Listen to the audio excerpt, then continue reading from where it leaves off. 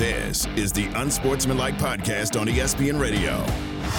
Dak has done nothing to change my mind of any promise for the future. I think I said in the deal that we'd go as far as Dak takes us in the playoffs. I believe in Dak Prescott. I think he's clearly the answer. Here's a guy who's 2-5 in the playoffs, has never gotten past the divisional round. Do you want to extend that quarterback when in his first 8 years he's not shown you he can do it? Can they get Dak Prescott to be the guy when the lights are the absolute brightest in January as the same person they are in, September, October, November, December?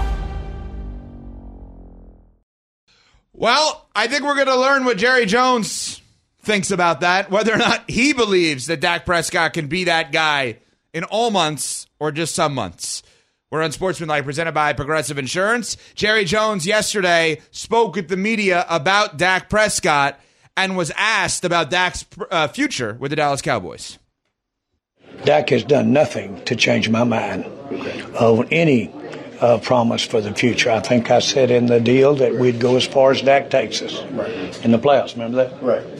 We'd go as far as Dak takes us. Right. How you feel you playing? And that's how far we went. Oh, right. So my point is that doesn't change a thing. Okay. We'll go as far as Dak takes us. I don't understand his point, though. Like he's saying, we'll go as far as Dak takes us, and that's how far we went. But I haven't changed my opinion on the promise of the future of this team. I don't understand. He's speaking in riddles. Yes. And the part that is maddening to me is that you already have enough questions around Dak. You got CeeDee Lamb's mama questioning Dak, and that's your all-pro receiver. You got Terrence Parsons, Michael Parsons' brother, coming out and saying that Dak needs to take less money so other guys can get paid. You saw the frustration that CeeDee Lamb had in the wild card game after the first drive. Like, you don't need any more controversy around number 4. This is supposed to be the leader in the locker room, an extension of ownership in the front office. Like, that's what it is. Quarterback position by nature is a leadership spot. And what have I been saying the issue with the Dallas Cowboys is? It's leadership, it's chemistry, it's camaraderie in order to bring out the best in this team when their best is required once they get to the playoffs. That they routinely fall short. And I don't know how questioning your quarterback further by dragging out potential contract extension negotiations is going to serve the interests of the team trying to move it forward once we get into 2024. But when has Jerry Jones ever stopped short of making more controversy around his players or his quarterback? This is what Jerry Jones does. I don't think he ever even takes stuff like that into consideration. He knows that there are all of these other things swirling out there around Dak, that there may be some tension in the locker room with his teammates and their families and the comments that are made. Do you think Jerry Jones ever once thought, maybe I shouldn't answer questions about my quarterback? Maybe I shouldn't contribute to this? No, because Jerry loves the spotlight. And just reading through the tea leaves here, it feels like he wants to put even more pressure on Dak Prescott as he and Mike McCarthy enter what seems to be a make-it-or-break-it year. So in trying to explain what he said, obviously we're all guessing because we don't know what he actually means. Because it's very conflicting. Right. So let me see if I could try to present a guess that maybe works for everyone, right? So he says, Jerry Jones says Dak Prescott is going to take us as far however far Dak takes us, how far we're going to go. It's on Dak. Is that code for we didn't go to the NFC Championship game? We didn't go to the Super Bowl. He's a top 5 MVP this year. As a result of us not going to the NFC title game, I'm not giving him a contract extension because I'm not going to pay someone to not take us there. Yeah, but how does that make sense when you're supposed to be quote-unquote all in when Dak is taking up $59.5 million of your salary cap? In order to field the best team, a talented roster that'll give you a chance to go further in the playoffs, you might want to be able to see if you can get some cap relief by extending Dak Prescott. But the fact that you're hedging, so to speak, when it comes to your quarterback only serves to further undermine him in the locker room. So people that might have been on the fence about Dak Prescott and whether or not he has what it takes to lead them to a championship, you're only giving them more fuel to the fire. You're only creating more fodder by not showing that the organization has the conviction to pay him. Because if you pay him, you can actually field a better team by lowering his cap hit. That means you can afford more players in free agency. Again, it just doesn't make sense for Jerry Jones to do this publicly. in terms of his commentary, but it also doesn't make sense for Jerry Jones not to extend Dak Prescott this offseason, even though that's going to necessitate him making him the highest paid player in the NFL. All right, let's play out one other hypothetical for a second. Let's say that Jerry Jones is really leaning into this last dance theory. Mike McCarthy's not extended, Dak Prescott's not extended. That's fact right now, right? Yeah. Neither of them are extended. Is there a way for him to restructure Dak and stay on a one-year deal? Can that happen if you pay down some of the money? I don't know how this works. Why, if you're Dak, why would you agree to that? Why would you do that? You have so much leverage. Is there a way leverage. you're getting more cash as a result of that? Is there any way that... No. Okay, so then basically what we're saying here is that Jerry Jones is going to want the contract on his terms, as any employer would. Jerry Jones has no leverage to get the contract on his terms and may consider going into this season with a $59 million cap hit for a quarterback, all while telling us he wants to go all in, with then no financial freedom to then go all in, because who are you going to get for literally nothing? Which is why, as of this moment, it feels messy, and why I continue to come back to the idea that I believe Dak Prescott asks out at some point this offseason without ever playing another down for another team. I'm not suggesting he will. I think it'll be a Lamar situation where he asks out to get the deal done. Here's the thing. If I was in Dak Prescott's camp, I would say, why would we risk stepping on the field without a new contract? We've already done that.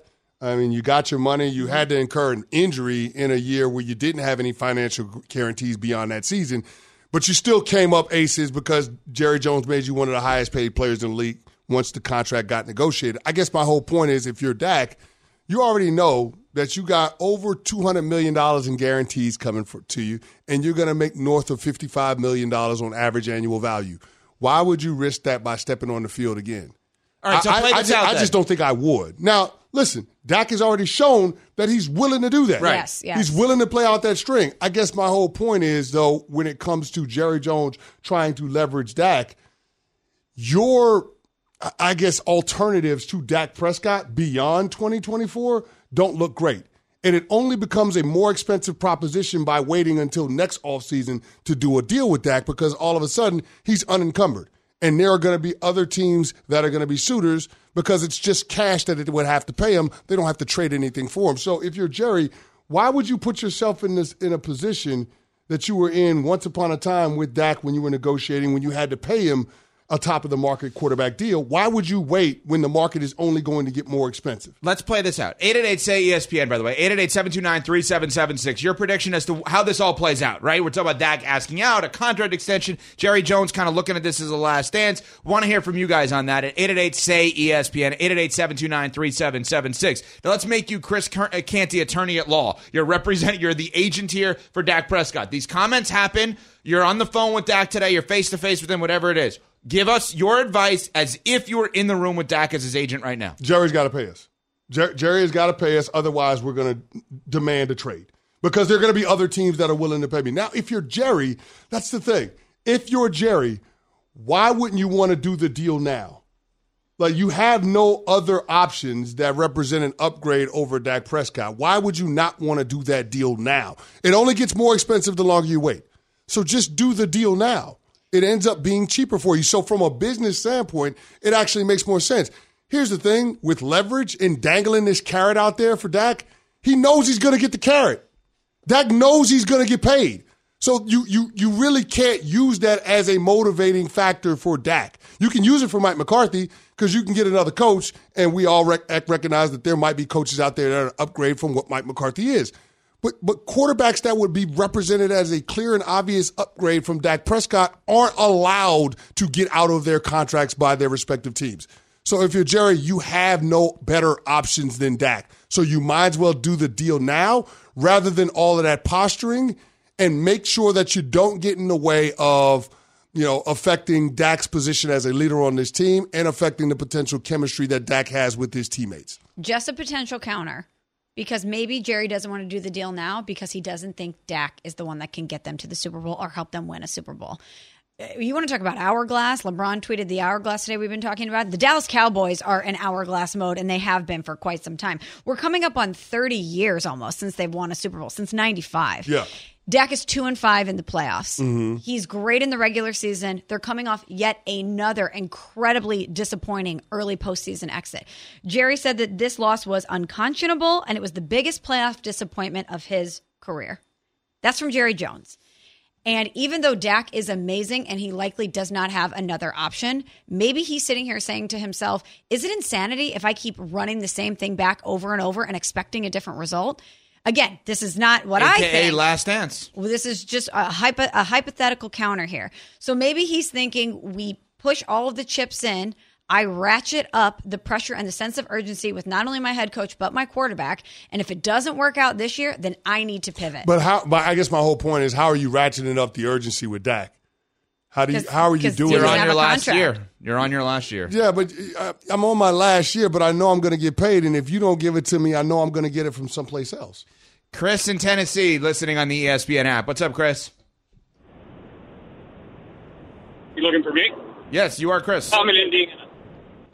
I'm in Indiana, but okay, go ahead. No worries. Hey, if I'm Dak's agent, I'm actually going in there hat in hand, man, because Dak has proved time and time again why he is not the NFL's MVP. He just doesn't have that follow through to the end of the race kind of mentality. Well, you may think that, and thanks for the call, but it's pretty clear, and CC has backed this up all day today, that even if Dallas agrees with that point, Atlanta probably doesn't. Yeah, I mean, first of all, MVP is a regular season award, right? Like, Dak and Lamar Jackson have the same amount of playoff wins, too. So, I mean, like it's relative.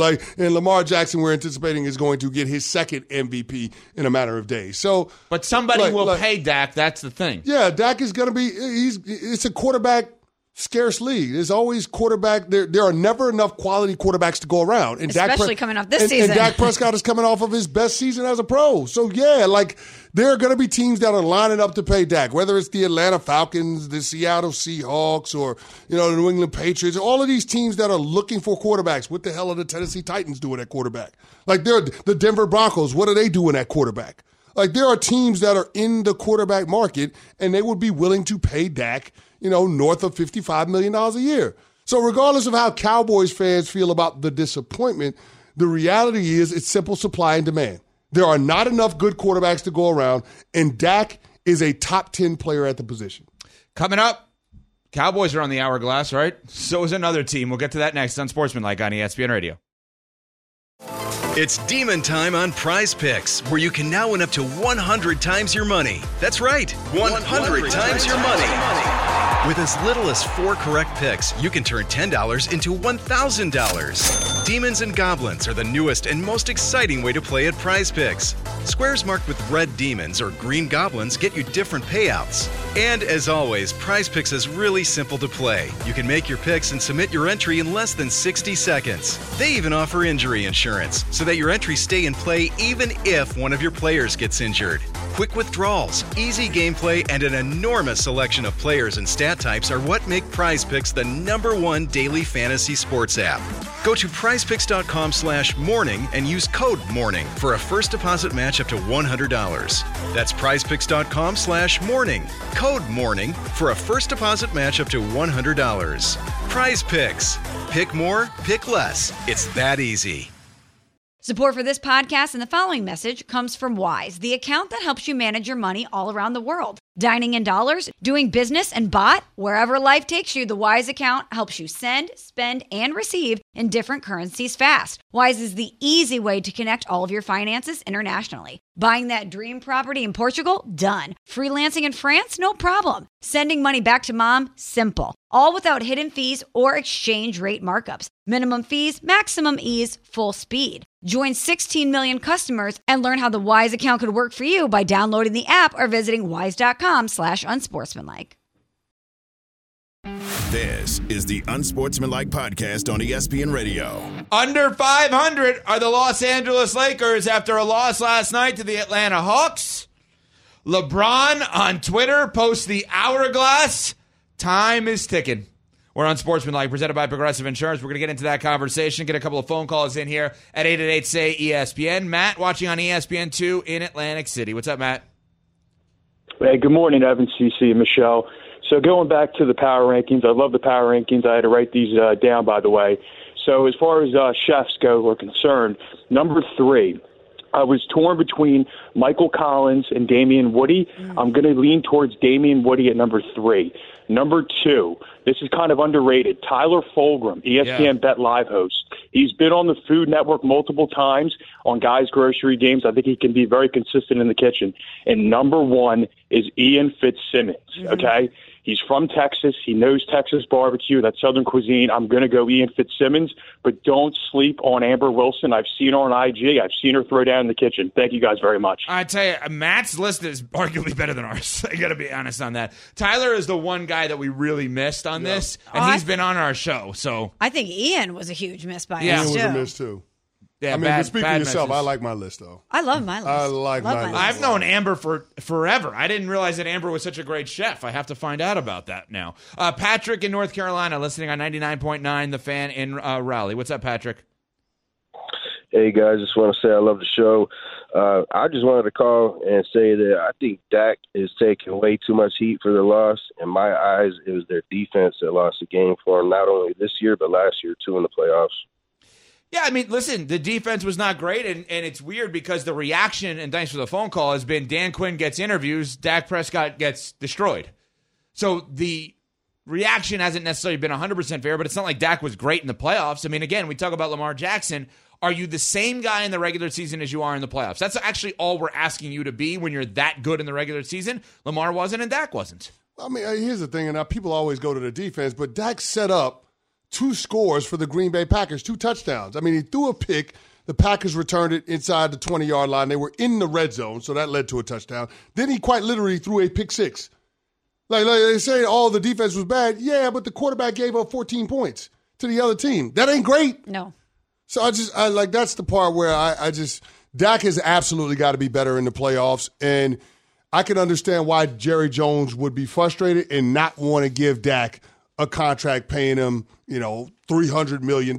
I even said it after the playoff loss. I was a prisoner in the moment, and I said, how in the world can you pay Dak Prescott the kind of money that he's going to be looking for on a contract extension? I'll tell you how. Not have any better options and have a quarterback that has a no franchise tag clause and a no trade clause. There are no options for Jerry. I can't threaten to trade you. I can't threaten to tag you. All I can do is decide to pay you or let you walk out of my building after this year. And guess what? If I do let you walk out of the building, it's not until after you have a $59.5 million cap hit for the upcoming season, which hamstrings what my team can do in terms of putting more talent on the roster. It's not a good spot for Jerry Jones to be in. No, it's really not. I guess the only thing that I was thinking of is that we know Dak really does love playing there, and he obviously works really well with Mike McCarthy. Who knows what his situation is going to be. They're a team that has so much talent around them and should be able to advance. At the end of the day, Dak may have to walk away or may have to go somewhere else. But I guess that's the one thing that I come back to is maybe Jerry's leaning on the fact that he knows that Dak is in a good position in Dallas and that he does like to be there and does want to win there. We are on Sportsmanlike, presented by Progressive Insurance. The other thing that we've been discussing today, we will continue to discuss, is the Lakers lost last night to Atlanta 138-122 without Anthony Davis. Lakers dropped to 24-25. And late night last night into the morning, LeBron James put out a tweet with the hourglass. I think that we all are aware how passive-aggressive LeBron could be in these moments, always around this time of year in January and February, always before the trade deadline, which is coming up next Thursday. We've heard in the past when it was talking about Kevin Love, the fit in or fit out. We've heard the I need more playmakers. There was a month in Cleveland where basically took a month off. He just decided, I'm not playing until we get other players here. I'm going back to Miami and hanging out for a little bit, which is what he did for a couple of weeks, which was just a fascinating move. And then they made a bunch of moves. But this team is what it is. Ultimately, dating back to LeBron's decision, we want Russell Westbrook. Getting Russell Westbrook, giving up KCP, Kentavious Caldwell-Pope, who, oh, by the way, went on to win a championship with Denver one stop after. Kyle Kuzma, who's been a 20-point-per-game kind of guy, and Montrezl Harrell, okay, whatever, not exactly amounting to what maybe he would have been if he was with LeBron, hypothetically, gets you Russ, puts you in a bad position, you then trade Russ, you have to take on D'Angelo Russell in order to get Jared Vanderbilt, who they probably really wanted, and in that deal also for the time, Malik Beasley. This whole sequence that worked out, though, because they got to the conference final. Yes, it worked, but Vanderbilt's not the same player this year as he was last year. Beasley is a top 5 in three-point percentage, but on a wrong team in the Milwaukee Bucks relative to the Lakers. And the hourglass, time is ticking. Smalls, you immediately went to the old soap opera, Days of Our Lives. Explain that theory as it relates to the Lakers here. Yes, like sand through the hourglass, so are the days of our lives. Anyone who pretended to stay home or pretended to be sick so they could stay home during grade school, if you're in our era, you have seen Days of Our Lives, and you have seen that iconic the sand going through the hourglass in the open there. And that's exactly what I thought of, because he is saying the time is ticking. I'm watching the sand go through the hourglass because the trade deadline is right around the corner, and we better turn this thing around or something's going to happen. It almost felt like a threat. The hourglass feels like an emoji threat coming from LeBron. Yeah, but who is he threatening, though? I guess that would be my question. Is he threatening Rob Pelinka in the front office, or is he threatening Austin Reeves, D'Angelo Russell, Rui Hachimura? Because I would probably bet on the latter, especially after what I saw the last two nights. I mean, second night of a back-to-back after you got embarrassed by the Houston Rockets and you come out with that performance against the Atlanta Hawks. I mean, think about it. They allowed 25 points over turnovers. They allowed 21 points off of second chance opportunities and 26 points off of fast breaks, not to mention 68 points in the paint. The defense was non-existent for the Lakers yesterday. I mean, usually we talk about elite players being 50, 40, 90. That was the Atlanta Hawks team last night, 50, 40, 90. The entire team. They had 7 players in double figures, including all 5 starters. The defensive effort was not even borderline, was unprofessional. And that's why LeBron went off in the post-game press conference and said, yeah, I just want my teammates to do their damn job. After he said he didn't have a message for him, that was the message. Just do your damn job. Like There's a bigger message later on Twitter, of course. There was the bigger message, and I think that's what he's saying. If you guys don't shape up, you're going to get shipped out. And the organization knows I have a ton of leverage because I have a player option for $51 million next season. So that means if they don't do what I want them to do over the next week and a half, then I'm going to be out. So this is a decision that the organization has to make. This is a commitment that they have to make with LeBron. And to me, that means that there are going to be several players on the move to try to get back some players that are going to help LeBron get back to the championship rounds in the playoffs. So the Lakers today, their front office has, let's call it an hour-long meeting. Rob Pelinka's there. Jeannie Buss, the majority governor, is there. Maybe Darvin Ham, the head coach. They're having a meeting today. Maybe 2 to 5 minutes of that meeting, okay, go to the place of he's threatening us. He may walk after the season. So, he's 39 years old. He's the second greatest player of all time. He's still great, but is he leading you to a championship this year? 2 to 5 minutes of an hour meeting. They spend the other 55 trying to figure out how to upgrade around him, but this is not Giannis doing this. The Bucks don't even spend 2 to 5 minutes on that. The Nuggets don't spend 2 to 5 minutes on these. So, what do we look like without him? The Lakers are at a point, to me, where you have to spend 5 minutes of the hour-long meeting at least asking the question of, so he wants to leave? Then what? He's 39 years old. He's insanely great. We saw it the other night. Nobody's doubting that. But do you believe this guy on this team with this power can lead you to a championship? Well, not with this team, right, because I don't think the supporting cast is good enough. That he put together. Well, you could say that he put together. That's great, but they went to the conference finals off of the moves that they made last year. So, I mean, that's the championship rounds. All you can ask is it for a ticket to the dance. But LeBron James has played in 44 of their 49 games. He's averaging 25, 7, and 7. I mean, that's an all-star. I don't care how old he is. And they're 24 and 25. But that's not on LeBron. That's not on him. Like, you're sitting here blaming the player LeBron. If you want to blame the general manager LeBron, okay. But this team is not by any means a finished product because they have a lot of tradable contracts. But what LeBron is giving you has been consistent throughout his career. 25, 7, and 7. That's outstanding. I agree. But bringing up his age, it's a non-factor. It should not matter. He's still a player that you can build around and win a championship. You can win a championship with LeBron James as one of your best 2 players. You can. That I agree with. I don't know that this team can. Brian Windhorst will join us coming up next to discuss. For the ones who get it done, Grainger offers high-quality supplies and solutions for every industry, as well as access to product specialists who have the knowledge and experience to answer your toughest questions. Plus, their commitment to being your safety partner can help you keep your facility safe and your people safer. Call, click Grainger.com, or just stop by. Grainger, for the ones who get it done. Passion, drive, and patience. What brings home the winning trophy is also what keeps your ride or die alive. eBay Motors has everything you need to maintain your vehicle and level it up to peak performance. From superchargers, roof racks, exhaust kits, LED headlights, and more, whether you're into speed, power, or style, eBay Motors has got you covered. With over 122 million parts for your number one ride or die, you'll always find exactly what you're looking for. And with eBay Guaranteed Fit, your part is guaranteed to fit your ride every time or your money back. Because with eBay Motors, you're burning rubber, not cash. With all the parts you need at the prices you want, it's easy to turn your car into the MVP and bring home that win. Keep your ride or die alive at ebaymotors.com. Eligible items only. Exclusions apply. This is the Unsportsmanlike Podcast on ESPN Radio. Fit in, fit out. I need more playmakers. Now an hourglass. Brian Windhorst, ESPN NBA senior writer, Hoop Collective podcast. Now on TV on ESPN2, 2P to 3P Eastern on Tuesdays. And Windy joins us here on Unsportsmanlike. All right, Windy, what does the hourglass mean? I don't know, man. I gave up on that a long time ago. I mean, I could say 4 or 5 things. I'd just be guessing. But obviously, it ain't going like it was planned. Oh, there's no question about that, Wendy. I mean, losing back-to-back games to the Rockets and the Hawks, if that's not a sign that you need to break glass in case of emergency, I don't know what is. But assuming that the front office for the Lakers doesn't sit on their hands, what are some of the potential trade targets that they might be looking at ahead of next week's deadline? Well, yeah. Well, this is what the Lakers people negotiating with the Lakers are hoping for, right? They're hoping because the Lakers have 2, assets that are attractive.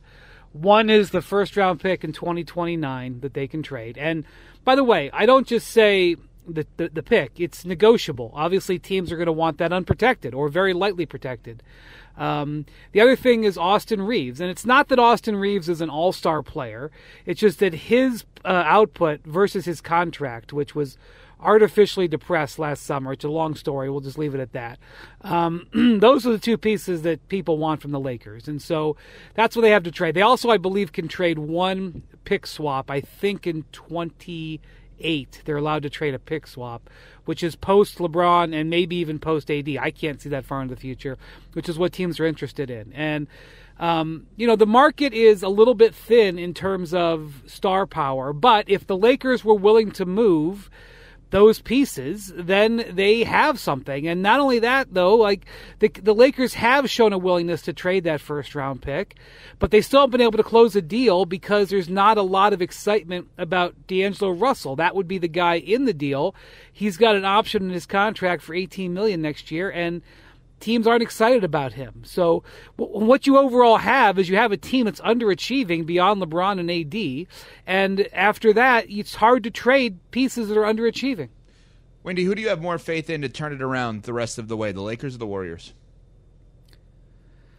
Probably the Lakers because AD and LeBron are playing so well. I would actually say that one of the confounding things is that, AD missed last night's game. I think between the 2 of them, they'd only missed 7 or 8 games the whole year. They're playing at all-star levels. When they announce the all-stars tomorrow, AD and LeBron are going to be on that list. LeBron's the starter. And so you have 2 all-stars playing at all-star level. That's a basis for things. The Warriors don't have their key players beyond Steph aren't playing like they normally do. And I don't know whether Clay is going to come back. I don't know whether Wiggins is going to, return to his normal play. I do think that, if you're looking for a reason to have any optimism about the Lakers, it's that their 2 best players have been playing like their 2 best players for most of the season. Wendy, let's go to the other coast now. I want to ask you about the Knicks. They beat the Jazz last night. It was their 8th straight victory. They finished 14-2 in the month of January. How for real are the New York Knicks? Yeah, so they're obviously a team that they play. They've got very good depth, despite making that Anunoby trade. They've got very good depth, and they're a Tom Thibodeau team. They play hard every single night. And one of the things that you look at their situation right now, they're 2 games back of the 2 seed. and they've got an easier schedule coming in than both the 76ers and the Bucks. The Bucks have one of the hardest schedules left in the NBA. 76ers have Joel Embiid headed to an MRI machine today. The Knicks can look themselves in the mirror and say, we could figure out a way to get this 2 seed in this last 35 games or so. And if you get the 2 seed, obviously, you have to play a play-in team in the first round, and then you get home court in round 1 and 2 if you win. There's a formula for the Knicks pulling some sort of postseason run. Getting that 2 seed, which is within their grasp, can happen. And so I think one of the things that they're going to be looking at, over this next 8 days, with their starting center and their starting power forward, Mitchell Robinson and Julius Randle, facing injury recovery, do they spend some of the trade assets that they've got sitting in their bank to try to get another big man, another forward to aid them? Do they flop Evan Fournier in some draft compensation for a guy like Bruce Brown? Do they go out there and try to get Malcolm Brogdon or something like that? A month ago I would have said that doesn't make sense, but now I could see a way where the Knicks would feel an upgrade, that an upgrade could get them there. Now, at full strength, do I think they can beat the Celtics, 76ers, and Bucks in a best of 7? I can't say that. Could they beat multiple of them? I can't say that. But they have been overcoming and overachieving for a while here. And most importantly, among all that, they are sending a message to all players out there, even guys who are under contract, who are star players elsewhere. Look what we got going in New York. Oh, also we have 8 first-round tradable draft picks in case you want to ask for a trade here come the summer. We are on Sportsmanlike, presented by Progressive Insurance, along with Michelle Smallman, Chris Canty, Evan Cohen, with you, talking with Brian Windhorst, of course, Hoop Collective podcast. Wendy, it's been glass half full for the Sixers all year until now. Maxi's out. Embiid MRI, probably not going to qualify for the MVP based on the number of games that he's going to play. They're yet to make a trade with these expiring contracts. What is the current outlook in your mind with the Sixers? Yeah, they're having a rough patch right now. They've been missing 3 starters for most of the last week or two, and they're on a long West Coast trip. It's a bad time of the season for them. I think obviously, Embiid was already being bothered with a sore knee. Then Jonathan Kuminga landed on it last night, and he was headed to the MRI. They got to see what that says. It's obviously very important. But Maxey should be back. They've got the flu bug going through the team right now. They need to get DeAnthony Melton back. And as you mentioned, they've got over $100 million in expiring contracts and 3 tradable first-round picks that they can use by next Thursday. And so it's not going great for them right now, but I still love where they are if Embiid's healthy. And that's true whether they make a trade or not. If Embiid is healthy, he is a beast to deal with, and Tyrese Maxey will be named an all-star, I'm almost positive, tomorrow when they announce the reserves. And so they're going to have 2 all-stars that if they're healthy, we'll have a chance. I think, again, the Celtics are the best team in the East. Dealing with them is going to be hard 4 out of 7, but I think the Sixers just got to weather the storm right now and prioritize health. Well, Wendy, you just said the Celtics are the best team in the East. Let's go to the Western Conference. I know the Denver Nuggets are the reigning defending champs, but are the L.A. Clippers the team to beat in the Western Conference? I don't know if they're the team to beat, because one of the things that, the Clippers don't play with great size, especially right now. Ivica Zubac is out. He's dealing with an injury, and I watched them play against the Cavs on Monday night. A huge win for the Cavs on Monday night, and one of the things that was an issue there was the Cavs' size. The Cavs' size bothered the Clippers. They have so much going for them. Number one, the Kawhi Leonard is playing like an MVP candidate. You talked about Embiid. He only can miss another handful of games where he's going to get disqualified. He was the leader. If you take Embiid out and you bring in a new set of conversations, obviously Nikola Jokic, but I think you're going to be talking about Shai Gilgeous-Alexander, and I think you're going to be talking about Kawhi Leonard. And because Kawhi's playing like an MVP and they're healthy, the Clippers are legit. I do wonder, though, how they fare in a series. The way to deal with the Nuggets is size. That's why if you look for a team that could pull an upset off the Nuggets, I'm keeping an eye on the Minnesota Timberwolves, because they are constructed in a way that can give the Nuggets a problem. So I will be fascinated now that we have seen the Clippers demonstrate that they're a serious contender. what happens in the matchups with the Nuggets going forward. The last time they played, Zubac played brilliantly. Jokic had one of his worst games in 3 or 4 years, and the Clippers got a win. Is that something that they can replicate? We're going to watch and find out. Wendy, we got about 30 to 40 seconds here. Last one. Give us a player and a team that we haven't discussed yet that we need to keep an eye on over the next week or so leading into the trade deadline. I think in general, the team to watch is the Atlanta Hawks. It's, everybody's talked about DeJounte Murray. There's other players on their roster who could potentially be available. They are an underachieving, expensive team, and they could also do nothing. But they could also make multiple trades. They are out of the playoff top 6 right now. What they decide to do, what they prioritize, who they decide to trade, could end up tipping the balance of power. They're one of the most important teams to keep an eye on. Wendy, great job as always. We appreciate it. Thanks so much. Take care. All right, there's Brian Windhorst, of course, Hoop Collective podcast with Tim McMahon, Tim Bontemps. Great podcast available wherever podcasts are found, including the ESPN app. Lakers are going to have to make a trade. There's no way. There are teams you have to look at right now. The Lakers cannot operate this way moving forward. The Sixers cannot just waste all the expiring contracts that they have without making a move here. And the Hawks are another good one. They are loaded with players that if you isolate them and put them on other teams, could actually be pretty good on other teams as complementary pieces like DeJounte Murray, who may ultimately go to the Lakers. Coming up, we respect it or check it. Next on Sportsmanlike ESPN Radio. Reggie White, who's a defensive end for the Green Bay Packers, says that the firebombing of his church in Knoxville, Tennessee this week was the work of racists who may have been trying to hurt him. First there was one fire, then there was another, then there was another. It wasn't just Reggie's church that burnt down. Hundreds of churches burned in the 90s. I think we have a major problem in our country that we don't want to admit, and that has to do with racism. Was this 1996 or 1956? 30 for 30 podcast and Anscape presents Through the Flames. Listen now wherever you get your podcasts. Death is the only punishment here. Now streaming, FX's Shogun. My master asks what you seek here. To vanquish our common enemies. Based on the global bestseller by James Clavell. War is coming. The epic saga of war, passion, and power. Let it come. FX's Shogun. Now streaming on Hulu. This is the Unsportsmanlike podcast on ESPN Radio. Respect it or check it on Unsportsmanlike. It is time to respect it or check it here on Unsportsmanlike. I'm Michelle Smallman alongside Evan Cohen and Super Bowl champ Chris Canty. I see you vibing over there, a little Aretha. Yeah. All right, you guys ready to go? Let's do it. First one here on the docket. Respect it or check it, gentlemen. Heat fans need to respect LeBron James. Respect it.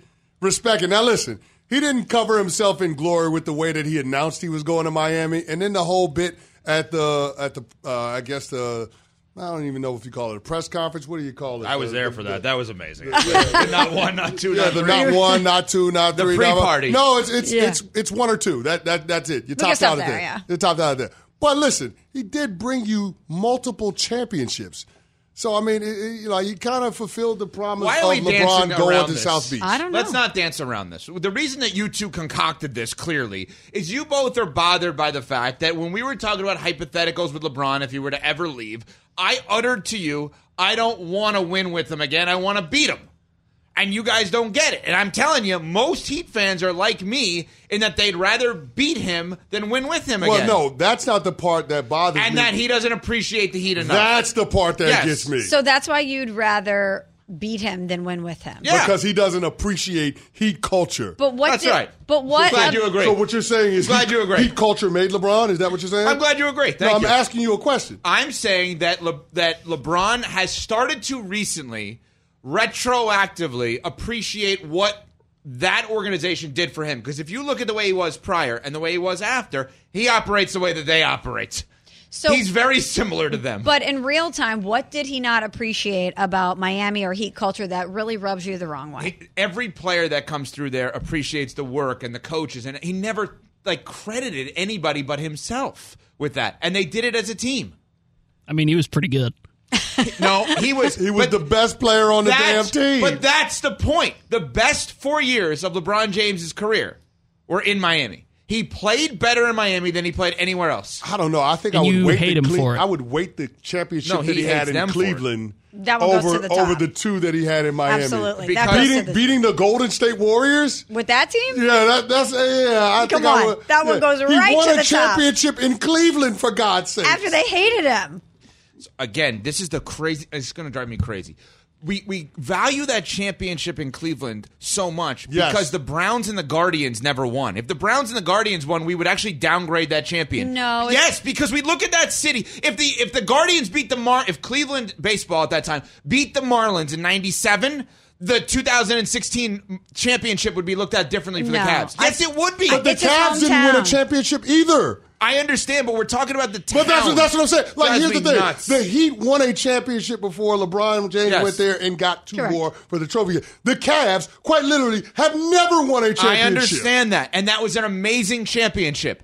But I think the way in which we look at that, the down greatness, 3-1 the greatness in the series it was unbelievable. to the Golden State Warriors. I'm not arguing that part of it. Also, it I has am nothing not to arguing do that part of it. With the Browns and the Guardians. Yes, it does. I think it's the fact that it's his hometown and he left and then made a promise to return and bring them a championship, and he did. I understand. Even if it was every other team in that city was thriving and it was a dynasty, the fact that it's where he's from and he did them dirty like that on TV, that's what matters. Not about the other teams. I disagree. It's about his connection to the city. Because I think the story of that 2016 championship is that Cleveland is the best sports town in America, arguably. The people of Cleveland are unbelievable. The way in which they support their teams, better than any town out there. There's people that can say they're equal to. No one can say they're better than the Cleveland sports fans. They're phenomenal.